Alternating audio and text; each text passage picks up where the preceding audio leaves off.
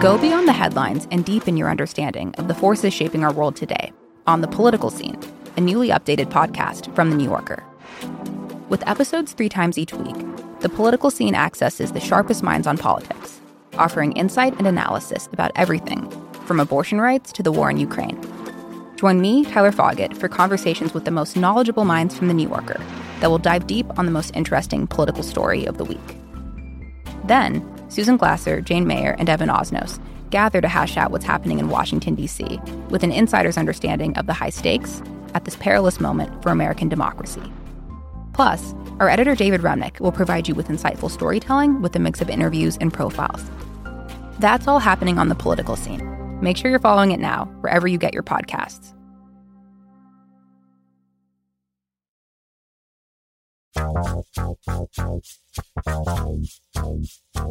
I'm Jason Kander. And I'm Ravi Gupta. And this is Majority 54, the podcast that helps Americans who voted for progress convince those who didn't to join our majority. Today, we're talking to some Majority 54 listeners and their family about their political concerns as we gear up for 2022 and another election year. So first, we're going to talk with Megan, who you might remember from our Thanksgiving episode. We're going to see how her Thanksgiving with her family went, and then we've actually got Megan's mom, Liz, joining us as well. Now, if you remember, Liz is one of those coveted swing voters in the Midwest. She voted for the Democrats in the 2020 election, but she has not been a lifelong Democrat. And it sounds like Liz has been able to make some meaningful inroads with her Trump-supporting husband. So we're going to talk to Liz and Megan about how they try to break through to him and what Liz is looking for politically as we head into 2022. Meg, welcome back. And I keep calling you Meg, but your name is Megan. I do that. It's a bad habit I have. No, I thought it was endearing. Okay. Yeah. I call her Maggie. Oh, okay. All right. There you go, Maggie. It is. Welcome, Maggie. My mom is here. Welcome back, Maggie. That voice y'all just heard is Megan's mom or Maggie's mom. For the people listening, what we're seeing on the Zoom here is adorable. It's Liz and Meg, huddled in at the camera, at the mic, using the same pair of corded earbuds, sharing them. So anyway, just so when people hear this, they know what we're seeing. It paints a picture. All right, so Thanksgiving dinner, how'd it go? I would say it was like 80% fine, but I did write down some really good stuff for you guys because there was some really things we talked so much about preparing for things, and then none of that actually came up, and it was so bizarre, the actual stuff that came up. Give us some highlights, yeah. Before you go, for those who didn't listen to the episode or whatever, let's review. I think we talked with you about, you wanted to prepare for stuff about Kyle Rittenhouse, stuff about guns. What else? Aaron Rodgers and the vaccine controversy. Okay, so a lot of topical stuff at that moment. So now what went on? Unfortunately, it was a lot of race, which yikes. And not a lot of discussion, just a lot of really aggressive one-offs about race. Unfortunately, most of them came from my father. So there was a comment about how being proud to be white is no longer acceptable. I don't know if you heard that. That was early. My uncle went off on this tangent about the Bible and how at the end of the world, apparently at the end of the Bible, there's 2 races and it's white people and yellow people, and that it's going to be us, Russia, China, and North Korea. And then they started talking about how we're so indebted to China that we're all just going to become communists. There was a conversation about communism. I don't know. It got really convoluted about creating things, and then we're all just going to be communists. I was like, whoa.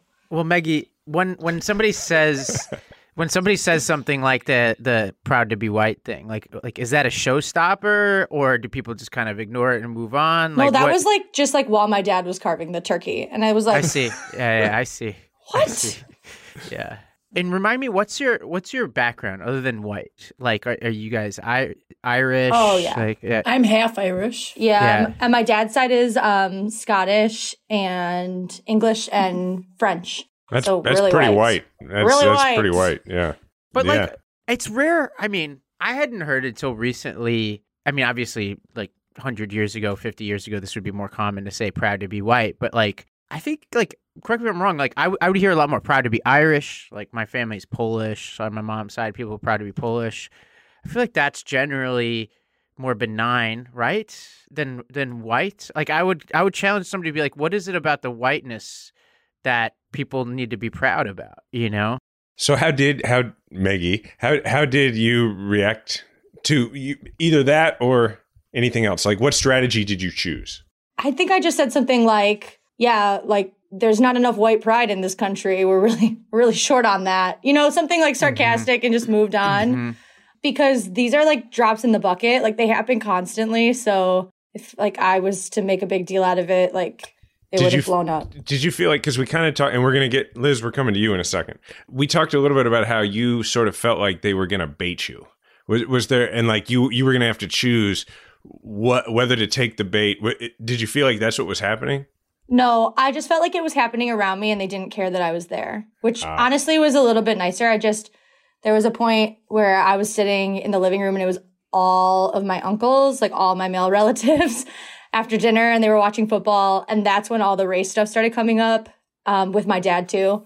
And I just sat and took notes on my phone because I was like, I'm not going to engage in this. There's way too many white men sitting in a circle right now, but I need to at least write it down because it was very strange. So so that brings us to one of the ways we sort of closed out our conversation with you for our coaching of you for Thanksgiving dinner was we talked about thinking of your mom like the jury, like rather than trying to persuade your dad and your uncles and such that, you know, your mom is this person as you described her, and I'm describing her now while she sits here, who I think thinks of herself as Switzerland, right? And is sort of in the middle, but you felt you had persuaded her to vote in the past for the Democrats. She's the one who persuaded your dad to get vaccinated. So you were going to approach this like, okay, I'm just going to engage these people as if the jury is my mom. So Liz, how did you come out of all this? What are your impressions? Thanksgiving wasn't horrible with the family. Again, I was doing a lot of the cooking. It's for me, the day-to-day with her father. Yeah, she lives with him. So. And baiting is a really good word because that is what he tries to do with almost every conversation. I kind of egg him on then. And I don't know if he knows I'm doing it, but I go the opposite of whatever he's saying just to get him ticked off because he's so out there. Give us an example. Yeah, like I want to hear. I want to hear about this. Wait, yeah, like tell him what happened last night. Last night we're just sitting together, and this hardly ever happens that we just sit and together and watch TV. And we were just watching, I don't know, Wheel of Fortune or something. And he started saying, "Do you know how much the Americans are in debt from last year? Do you know how much?" And I said, "What are you talking about?" Like fully knowing what he's like. I said, "Are you talking about Christmas? What are you talking about?" He said, no, in general, $3,500 this year. People are spending more this year than they did last year. And it's all because of the person you voted for. That's how he says it. And I egg him on and go, "I didn't vote for him. It was you who voted for him." You know, I never admit to him and for a long time, I never admitted to Meg because being Switzerland. Wait. You refused to admit to your husband that you voted for Joe Biden? Oh, he knows. You won't give him the satisfaction. Right. Exactly. No. Actually, she told me she plugged her ears. Oh, yeah. At one point, he kept going on, and I was watching TV, and I kind of plugged my ears, and he goes, "Did you hear me?" And I said, "No, I wasn't listening." And he knows I'll do that because he's just too much. And so he wants people to spend less money. I don't know what he wants. That doesn't even make sense. That everything in the economy is costing. Oh, like inflation. Yes, because of the man I voted for. It's always the man I voted for. It's a trap. We can't even. It's a trap, because if enough people spend less, it's called a depression or a recession. And if they spend too much, it's inflation. So it's a clever little trap. And that's what he's hoping to get. He loves to get the conversation going. I work with him too. Oh, so wow. When I get there and we sit and have lunch together, he'll start in on something. And I finally have to say, "Enough. I'm not doing this with you. I told you I'm not talking about this," because he'll just go off on any and every subject. But you haven't always been, from my impression from talking to Maggie, like your dynamic with him has not always been that you've been polar opposites politically, right? I mean, at some point you made a different path so did you stay in the same place and he went off, or did you make changes? What happened there? Oh, it's a little bit of both. To me, I vote for the person. And I don't see all, Republican, Democrat. Jim is totally all Republican. But now he's all Trump. It totally 180'd. Yeah, it did. And what I want to know is you guys tell me what happened to the Republicans when Trump took office, because my husband is so out there. And anything that I say about Trump, saying, how can you say that? He said so many things. Well, prove me wrong. Yeah. Tell me what did he say? What did he say? I don't know that we have that answer. I feel like we're more interested in why you didn't follow him down that road. And it sounds like your daughter has a little to do with that. So for people listening to take this with them, if you can point to things that she said or persuasive things that she brought up over the years that kind of made sure that you were that Wisconsin voter that didn't, because frankly, I mean, you could argue Wisconsin has come down to women in the suburbs who either did or did not go down that Trump path with their spouse.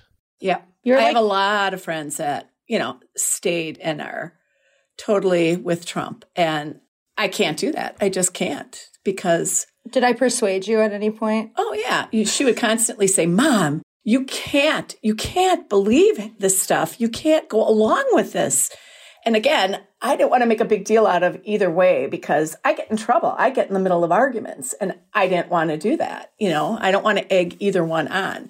But all along, I would say, how can you go along with this, Jim? Listen to the man. He's a moron. And I shouldn't do that, but that's the nice. That's like kind of how this goes. So,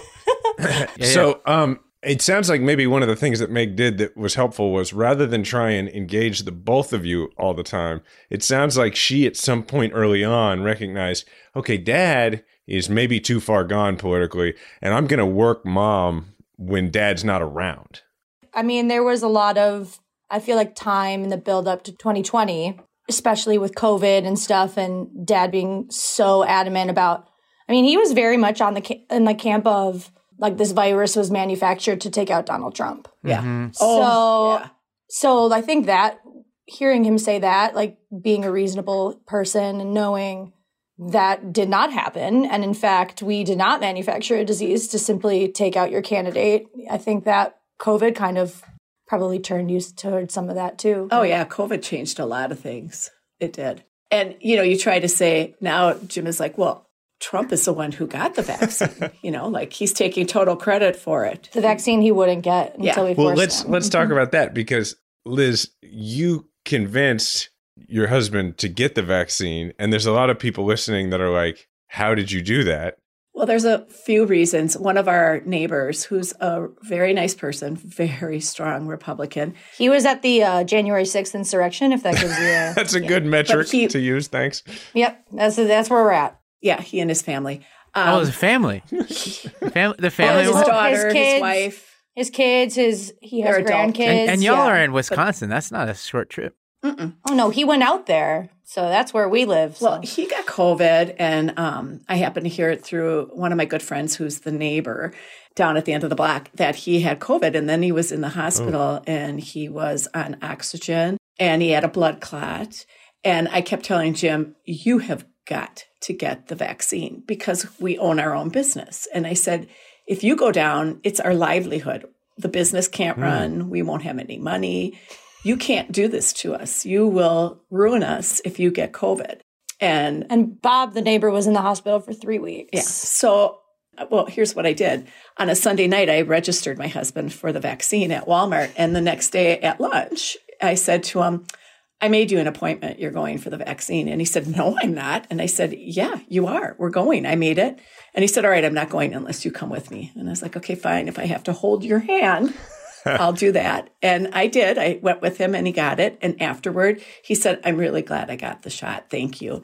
And he said, but I don't want to tell anyone. Including me. Yeah. Wow. He was like, don't tell Megan I got the shot. But then he sees her 2 days later, and what does he do? He shows her the card with a big smile on his face. Well, he wanted to make his daughter proud. Yeah.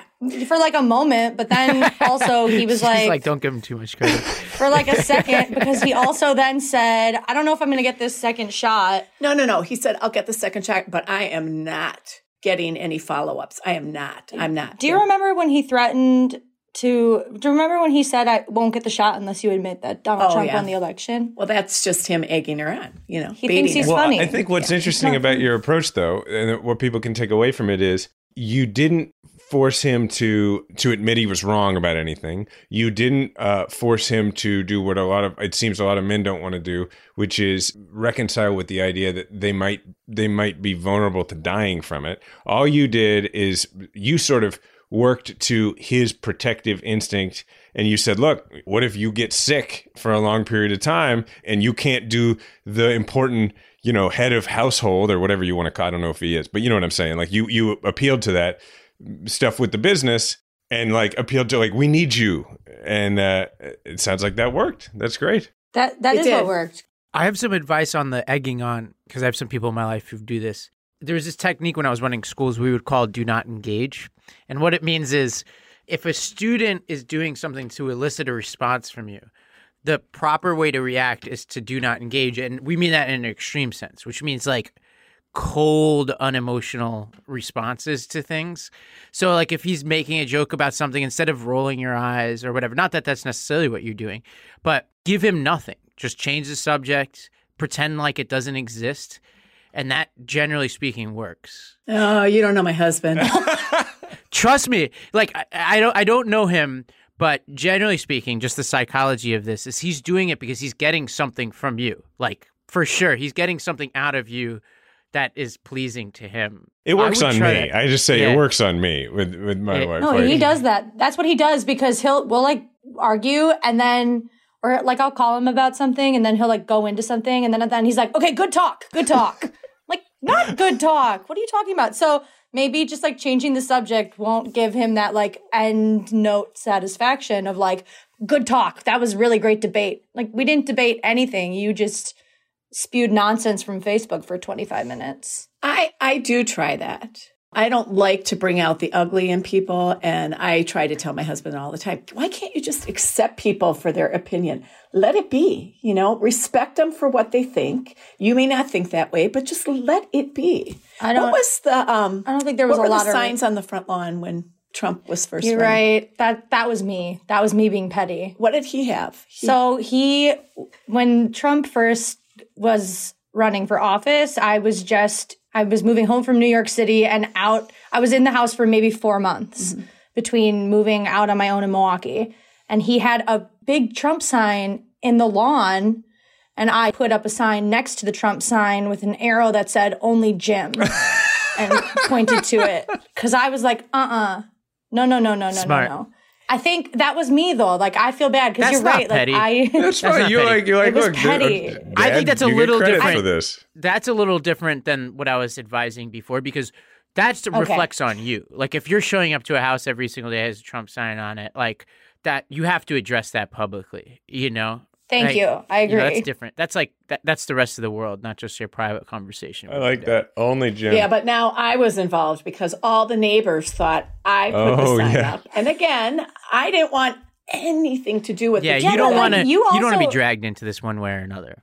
So I put up. I remember who's the radio B93, the radio show. They were goofing around and they had their own political sign. The Everybody Sucks one? No. It was they were running for office, and I put that up. She thinks she's like just as a joke. She's trying to be Switzerland. Yeah, just as a joke. Because then all the neighbors were like, "Oh, I love your sign, Liz," and I said, "That's Megan, that's Jim." And again, I didn't tell anyone where I was going. Can I get like a little slice of life here? So I go through this with my dad, but what does he love? Like, if you were to distill it down, what does he love about Trump? You live with him. What does he love? Well, he thinks his policies were all fantastic. And now that Biden was in, that he's destroyed everything. It's more the signaling, though, right? Like, so it's like the border. He doesn't think of it as a policy, right? He thinks of it as like, this is a guy who cares about this issue, right? And so it's like, about everything. Even though he didn't really, like, what did he do, really, about the wall? Like, but I see this a lot. It has nothing to do with what he actually accomplished, right? It's like the Muslim ban is like, they can't name exactly what the effect of that was, but it was a statement that says this person is with me on this issue. Ravi, I think your question, Ravi, is what is it in the Trump movement that your dad feels or your husband, Liz, feels he sees his own identity in and his own idea of himself. He loves to think of himself as a deplorable. Like, he is that quintessential, he feels underrepresented, that like masculinity pull of like the white man who was never quite good enough, right? And now Donald Trump is speaking directly to him in middle America, right? Like, it's like Trump says what he feels, and like Dad loves that. Oh, he does. He loved that he would speak out, and I hated it. I said it wasn't the role of the president to do what he was doing. Yeah, he loved that he just ran his mouth because he was like, he's saying what the rest of us are thinking. But unfortunately, when you're like doing that, driving down the street of your cul-de-sac, like it becomes really divisive. Like, yeah, Trump can do it on Twitter and on TV and whatever, but when it happens in your own communities, it's really toxic. It's really toxic. So yeah, it gives him a story in which he can live and it makes sense. It makes sense. It's a story that makes sense to him, a story of America and a story of his experience.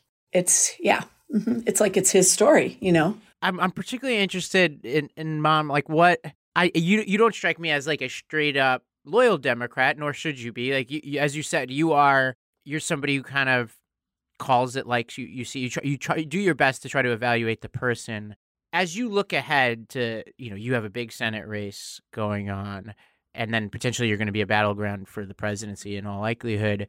What's on your mind about those races right now, to the extent there is anything on your mind about it? Well, try to clear your mind of everything that, like my husband brings up every day. I really just want someone.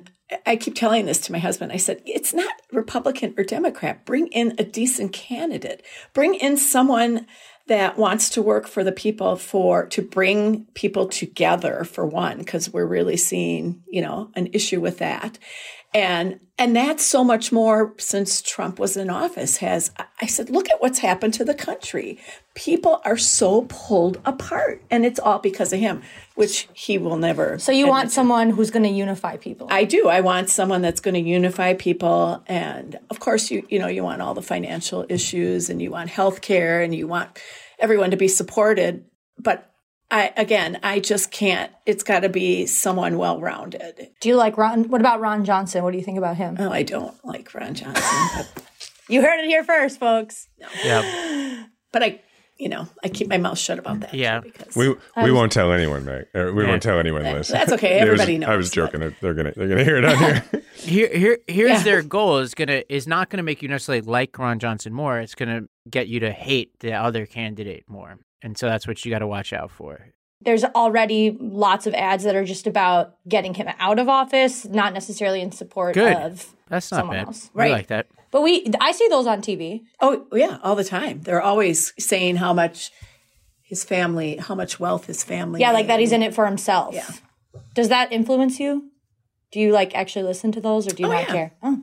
I listen to those. You can't help but, listen to them. Well, look, I think Ravi, next year when we have a nominee in Wisconsin, I think we're going to have them on with this crew, and they they can just kind of talk to Liz in particular about, okay, what have I been doing that you've liked, so they can replicate it.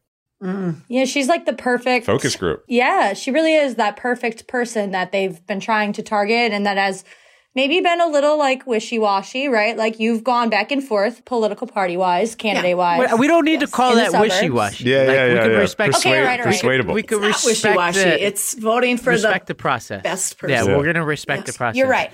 Yeah. We're not asking for a blood oath, Yeah. No. We want a conversation. That's all we want. That's true. Yeah.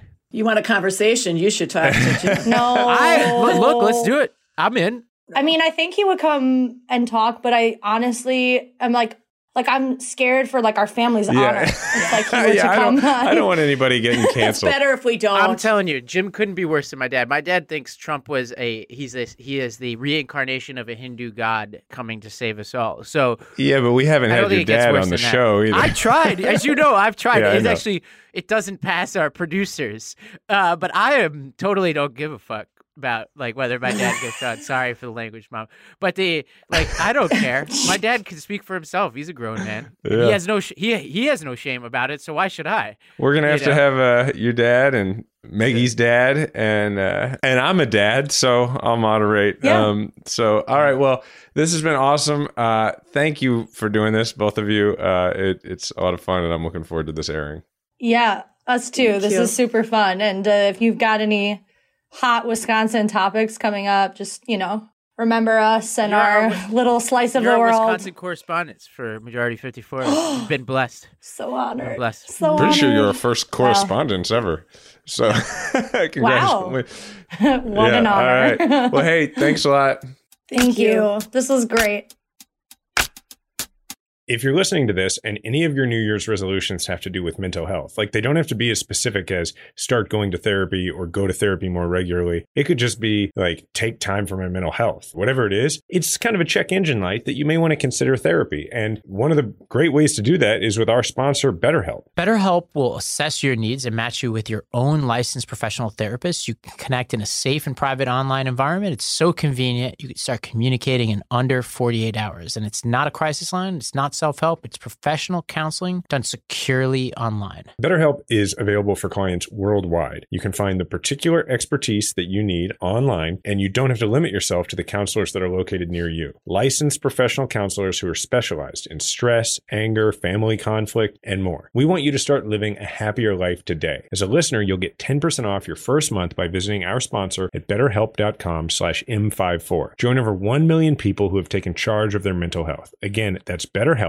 HELP.com/M54. Hi, everybody. I wanted to tell you about a show from Wonder Media Network that you're going to love. If you're a parent and you're listening to this and I say parenting during the pandemic, there's a certain set of feelings that come up in your body and in your brain. And I know that for a fact because I know how you feel. That's why I think you're going to love this podcast. In season 2 of White Picket Fence, host and single mom Julie Kohler asks, why does it have to be this way? We hear from experts, activists, and parents as they unpack the caregiving crisis in America and reveal why the conditions were set long before COVID-19 ever hit American shores. Julie explores the myths about race, gender, families, and the economy that have gotten us to a point where so many parents, and especially mothers, are cracking. She also looks at how the pandemic can serve as a political tipping point to build political will for an alternative economic approach, one that puts caregiving at the center of our economy. It's really easy to take our current system for granted and assume that it's just meant to be this way, but this show really opened my eyes to all the biases that led to America's caregiving policies. We could be doing it better, and I can't recommend this show enough. Listen and subscribe wherever you get your podcasts.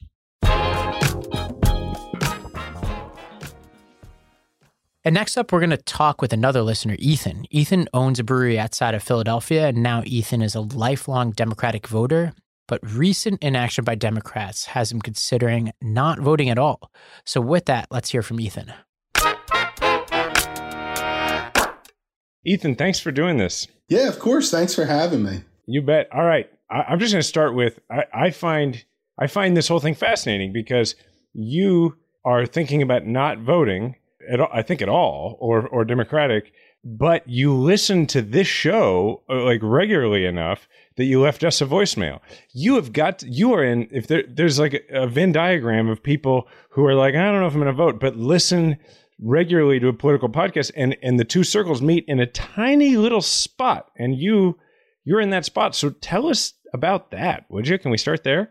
I got to tell you, I don't think I'm that unique. I think that guys who talk about politics are missing a large segment of the population by assuming that that's super unique. But I'm definitely not going to vote Republican. And I think that my end result would be that I just didn't vote.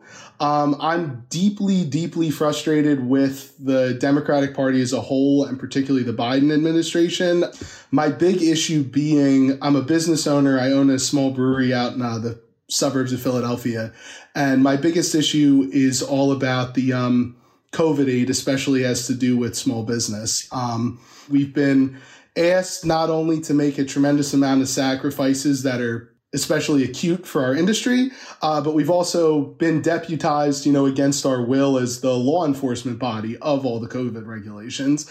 And we have gotten zero help from anybody. And it is deeply frustrating. And I just don't know how I can justify voting for people that are through what I view as negligence. Literally ruining my life and my colleagues' lives and things like that. It's a very difficult situation. Yeah, I talked to a lot of people in this situation. I come from Staten Island, New York, which is, if there's a culture of the island, it's small businesses are the sort of tie that binds everybody together. And people have been really frustrated.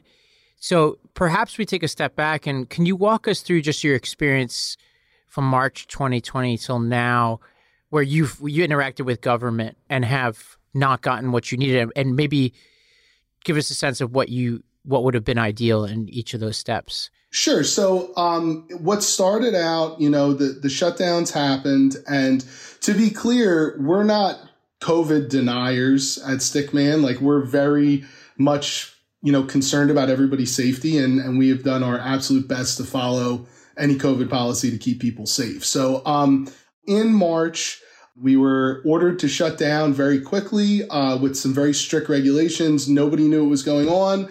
And then the first round of PPP was issued sometime, I believe, in the summer of 2020. Some people were resentful of that. I thought it was distributed relatively well. We got our application in quickly. However, the restrictions on how to spend the money were very difficult. So, for example, I take all of my income from the business, but under the terms of the PPP, I'm not allowed to pay myself with the money as an owner, even though I'm one of the people doing the majority of the production work. So for the first several months, that $600 a week unemployment insurance did not apply to partners in an LLC. So I was not allowed to pay myself with the PPP money, and I wasn't allowed to get this unemployment help that everybody else was getting. So I was just expected to make zero income. And I'm not a rich person, so that was maybe the most difficult financial time of my life. Then they extended the $600 a week to partners in LLC sometime in July, I believe, or June of that year. And then the second round of PPP came out around the same time as the EIDL loans. Well, and just to be clear, so we're still in 2020. So we're still in Democratic Congress, Republican White House at this point. Yeah. Right. So the EIDL comes out. And that was the thing that helped us kind of get on our feet. But to be clear, the EIDL is a interest-bearing loan. So I found that kind of insulting that some other more wealthy industries were just bailed out. And what we were offered at the toughest time of our business was an interest-bearing loan that required payments almost immediately. So we took the loan. That payment has proven to be difficult to make as our business has not come back. Since that point, basically, once the Biden administration took over, there has been pretty much nothing. The RRF fund, the Restaurant Revitalization Fund, was the only thing that was close to storefront businesses that I'm aware of. They ran out of money before even a third of the people who applied could be funded. Less than half of restaurants in the country were even able to apply. They then expanded the amount of money you could take from the EIDL, but also made the terms substantially stricter. So picking up for where Biden takes office, right? Now you've got Biden in the White House and Democratic control in Congress, and I take it you have Democratic leadership locally. Yeah, I live in Philadelphia, so in all the places where the brewery locations are, it's all Democratic. So what would you have liked done? Well, literally anything. I understand that they really wanted to pass this infrastructure bill, but I don't really see how a bill that takes place over 20 years is more pressing than this. The Restaurant Owners Association reported yesterday that 86% of restaurant owners in the country are facing bankruptcy, and 45% have missed at least 1 month's rent. Ideally, the RRF would have been replenished. We needed $46 billion, I believe, or $44 billion to just meet everybody who had applied. After the money ran out, we need another $44 billion. There's $100 billion of unused COVID funds sitting in the SBA account this second. So what would I have liked to see done? Literally anything besides telling us to, just starve. From my experience, I have been frequenting businesses as much or more once I was allowed to than other people. But I suspect, based on what you're saying, that when life was allowed to go back to some semblance of normal, that something still wasn't right about your business. People are just not coming out. So a lot of people express that they're going out more frequently than they were during COVID. And some people feel like they're going out more often than not. But the thought experiment I always tell people is, if you went to a restaurant that you really like in 2019 at dinner time on a Saturday, you probably had to wait for a table. And now you're probably getting seated right away, right? People are going out and they're seeing crowds on Saturday at 6 o'clock, but I pay my rent on Saturday at 6 o'clock. I put food on my table with the sales from Wednesday at 3 in the afternoon. And those sales don't exist. The sales everywhere are down. I mean, just for us, right now, the entire company, I have 3 locations, and the entire company on a weekly basis is grossing a smaller amount of money that each individual location did in 2019. So you said something really interesting in your voicemail, which you acknowledged. You said, look, I've heard all the, platitudes about how, yeah, the Democrats are in charge, but the Republicans are making it really difficult, and there's more that the Democrats want to do. And what you said was, but that doesn't matter. That's just an excuse. And I think the example you used was, you said, if like we make beer, we get beer into bottles, and if the beer doesn't get into the bottle, we're not interested in hearing about why it didn't get into the bottle. We're just interested in getting beer into the bottle. Yeah. So every day when I come into work, today I canned a batch of beer, right? And today there was a problem with the canning line. The reason that I am the person who's qualified to run the business is because every day I'm able to figure out how to make those things work so that the beer gets into the can, so that the customer can pay for his product.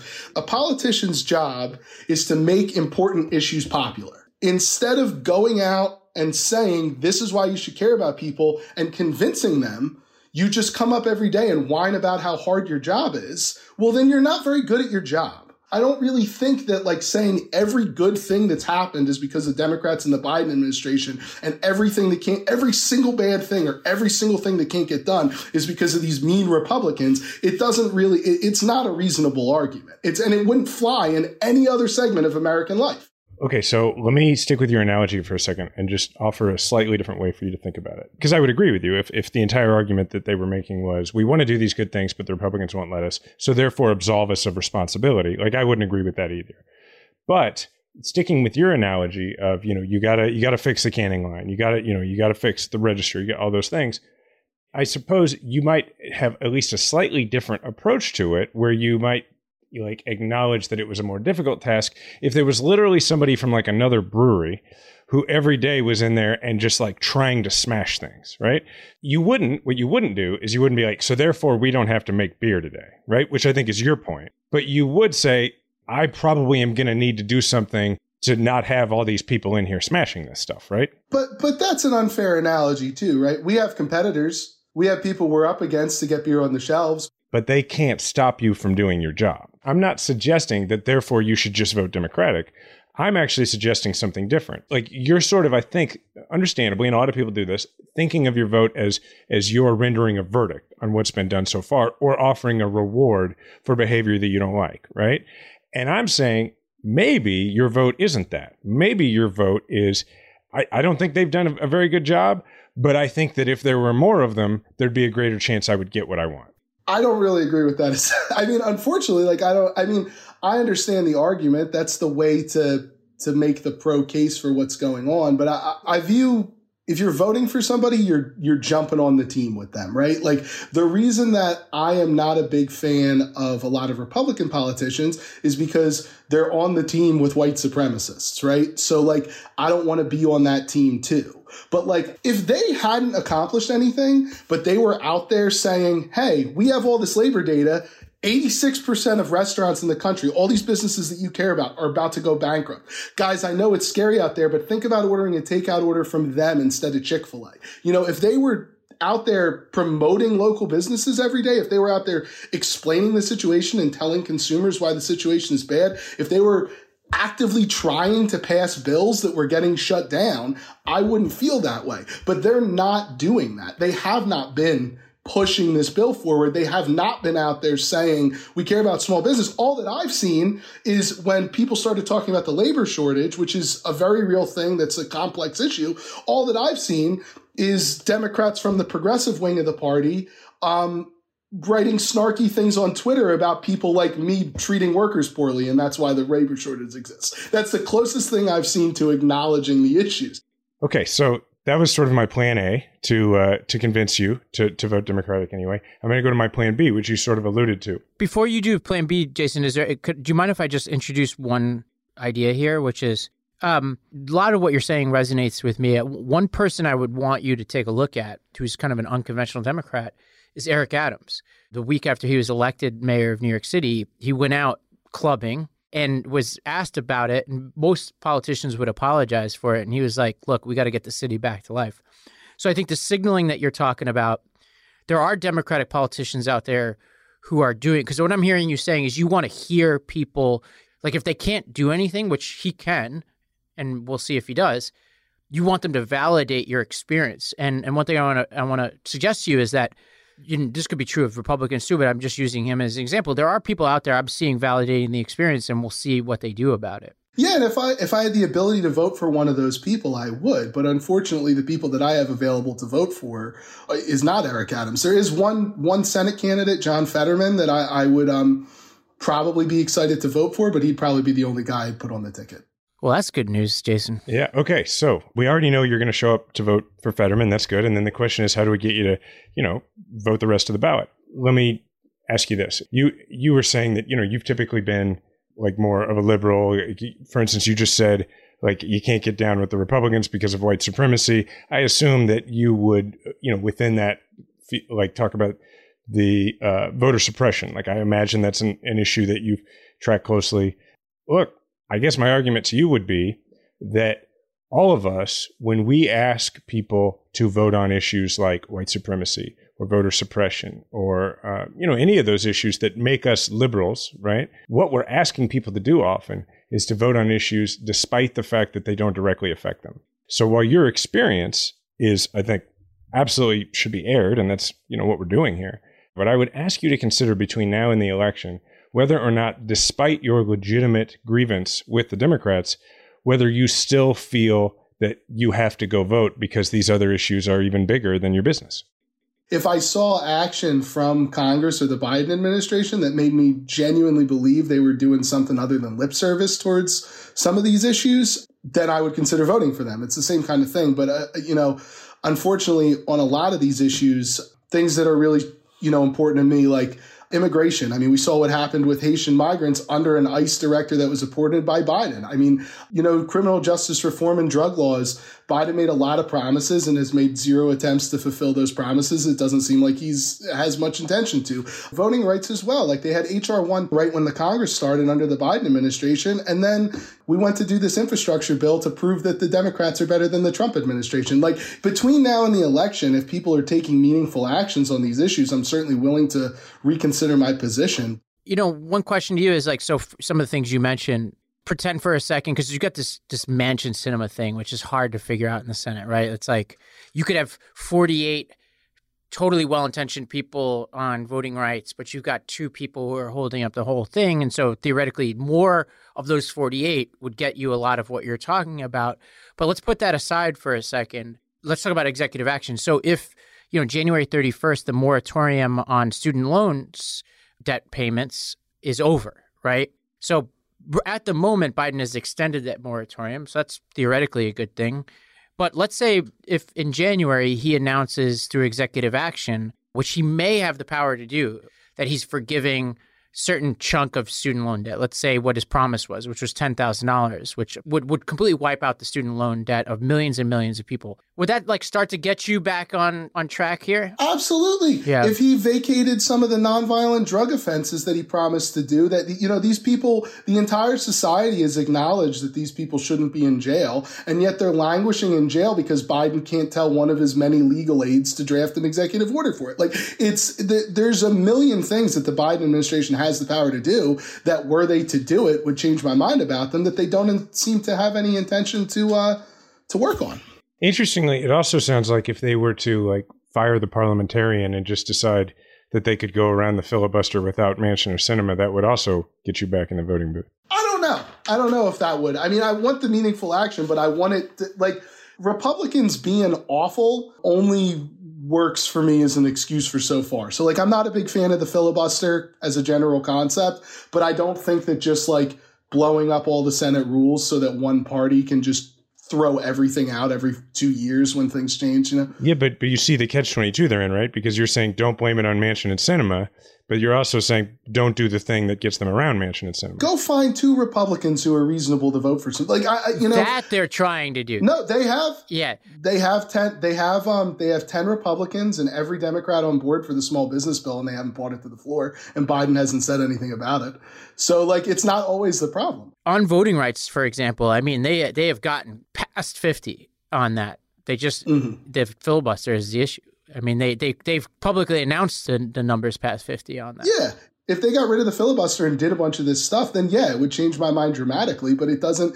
I guess it's unfair to blame the whole Democratic Party on Manchin and Sinema. But again, it's like if you're playing a team sport, you're judged by everybody on your team. Yeah. All right. Well, this is gonna be fun. I think we may be checking back with you because let's see. You know, it's December. We got 11 months to see what happens here. Yeah, I'm happy to talk to you guys about it. Well, let's plug your business. Tell us about your business before you go. Sure. So my business is Stickman Brews. We're based primarily in Royersford, Pennsylvania. We're a small brewery focusing on like lagers, farmhouse beer, and hoppy stuff. We also have a restaurant in Chester Springs and a can shop in South Philly. You can find us online at Stickman Brews in like every format.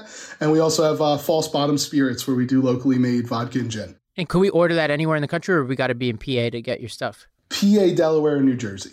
Okay, sweet. Thanks for doing this. Well, we really appreciate it, Ethan. Thanks for engaging. Absolutely. Thanks for having me on, guys. I really appreciate it. All right, Jason, 2 very different conversations. I feel hopeful after one and determined after another. How about you? Yeah, same. I just really like Meg and Liz. And I just think it's really interesting how like thoughtful Liz is about how she's arrived at her own views, right? Like here she is, this swing voter who probably doesn't engage that closely. In fact, it seems that she sort of tries to not deliberately engage. Doesn't. Yeah. Yeah, but is like really aware of it. And I think that that's way more common than we probably usually recognize. Yeah, and it's a choice. Like I think some people think of people who don't engage as lazy or something, but I think for her it's almost like an act of discipline and the management of her life, so she can get through these moments with her husband and her community to say, I pick my spots. And so I found that super fascinating, and I hope there are a lot more people out there like her, because I think if there are, we have an opportunity. And this is what Democrats like. It's not about. And this is why I kept interjecting to say, we're not expecting you to vote. It's like, I'm not expecting it for a blood oath. I just want us to have an opportunity, and then we have to be the best version of ourselves, you know? And I think what's fascinating is we have to be the best version of ourselves. And the other side, you know, for one reason or another, can be the worst version of themselves and still be within striking distance every single time, you know? It's wild. I guess my feeling with Ethan is I'm going to be really interested to stay in touch with him and hear how things develop for him. I thought you did a great job of like giving him a couple of things that he sort of committed to, like, well, yeah, if that happens, that would be persuasive to me about voting again for Biden or for the Democrats in the midterms. But also I'll be interested to see how he sort of takes in the other issues that don't directly affect him over the next several months. Yeah, the thing I keep preaching to myself here is patience, right? Like we've got a while to go before this election happens in Pennsylvania for Ethan, and then even if we don't get him where we need to get him, we've got the presidential, and obviously we want to get him there before the Senate race because that's so important. But you know, he's frustrated, and I think like he has really important things to say about his experience, and I think that's what this is about, is like hearing that out and saying, what can we do better? Because none of this is static, right? If we learn, which I learned a lot about how the small businesses continue to struggle, then we should do something about that, you know? And then that's all we could do, and then he could assess whether it's enough. Thanks, everybody, for listening to these conversations. We hope you got something out of them. I know we really enjoyed doing them. We'd love to do this sort of thing, you know, on a continual basis. We'd love to do this occasionally. If you think you'd be a good candidate for these kind of conversations, leave us a voicemail, 508-687-2589, 508-687-2589. And remember, we all have a platform. Make sure to use yours today. Majority 54 is a Wonder Media Network production. It's produced by Grace Lynch and Edie Allard. Theme music provided by Kemet Coleman, and special thanks to Diana Kander.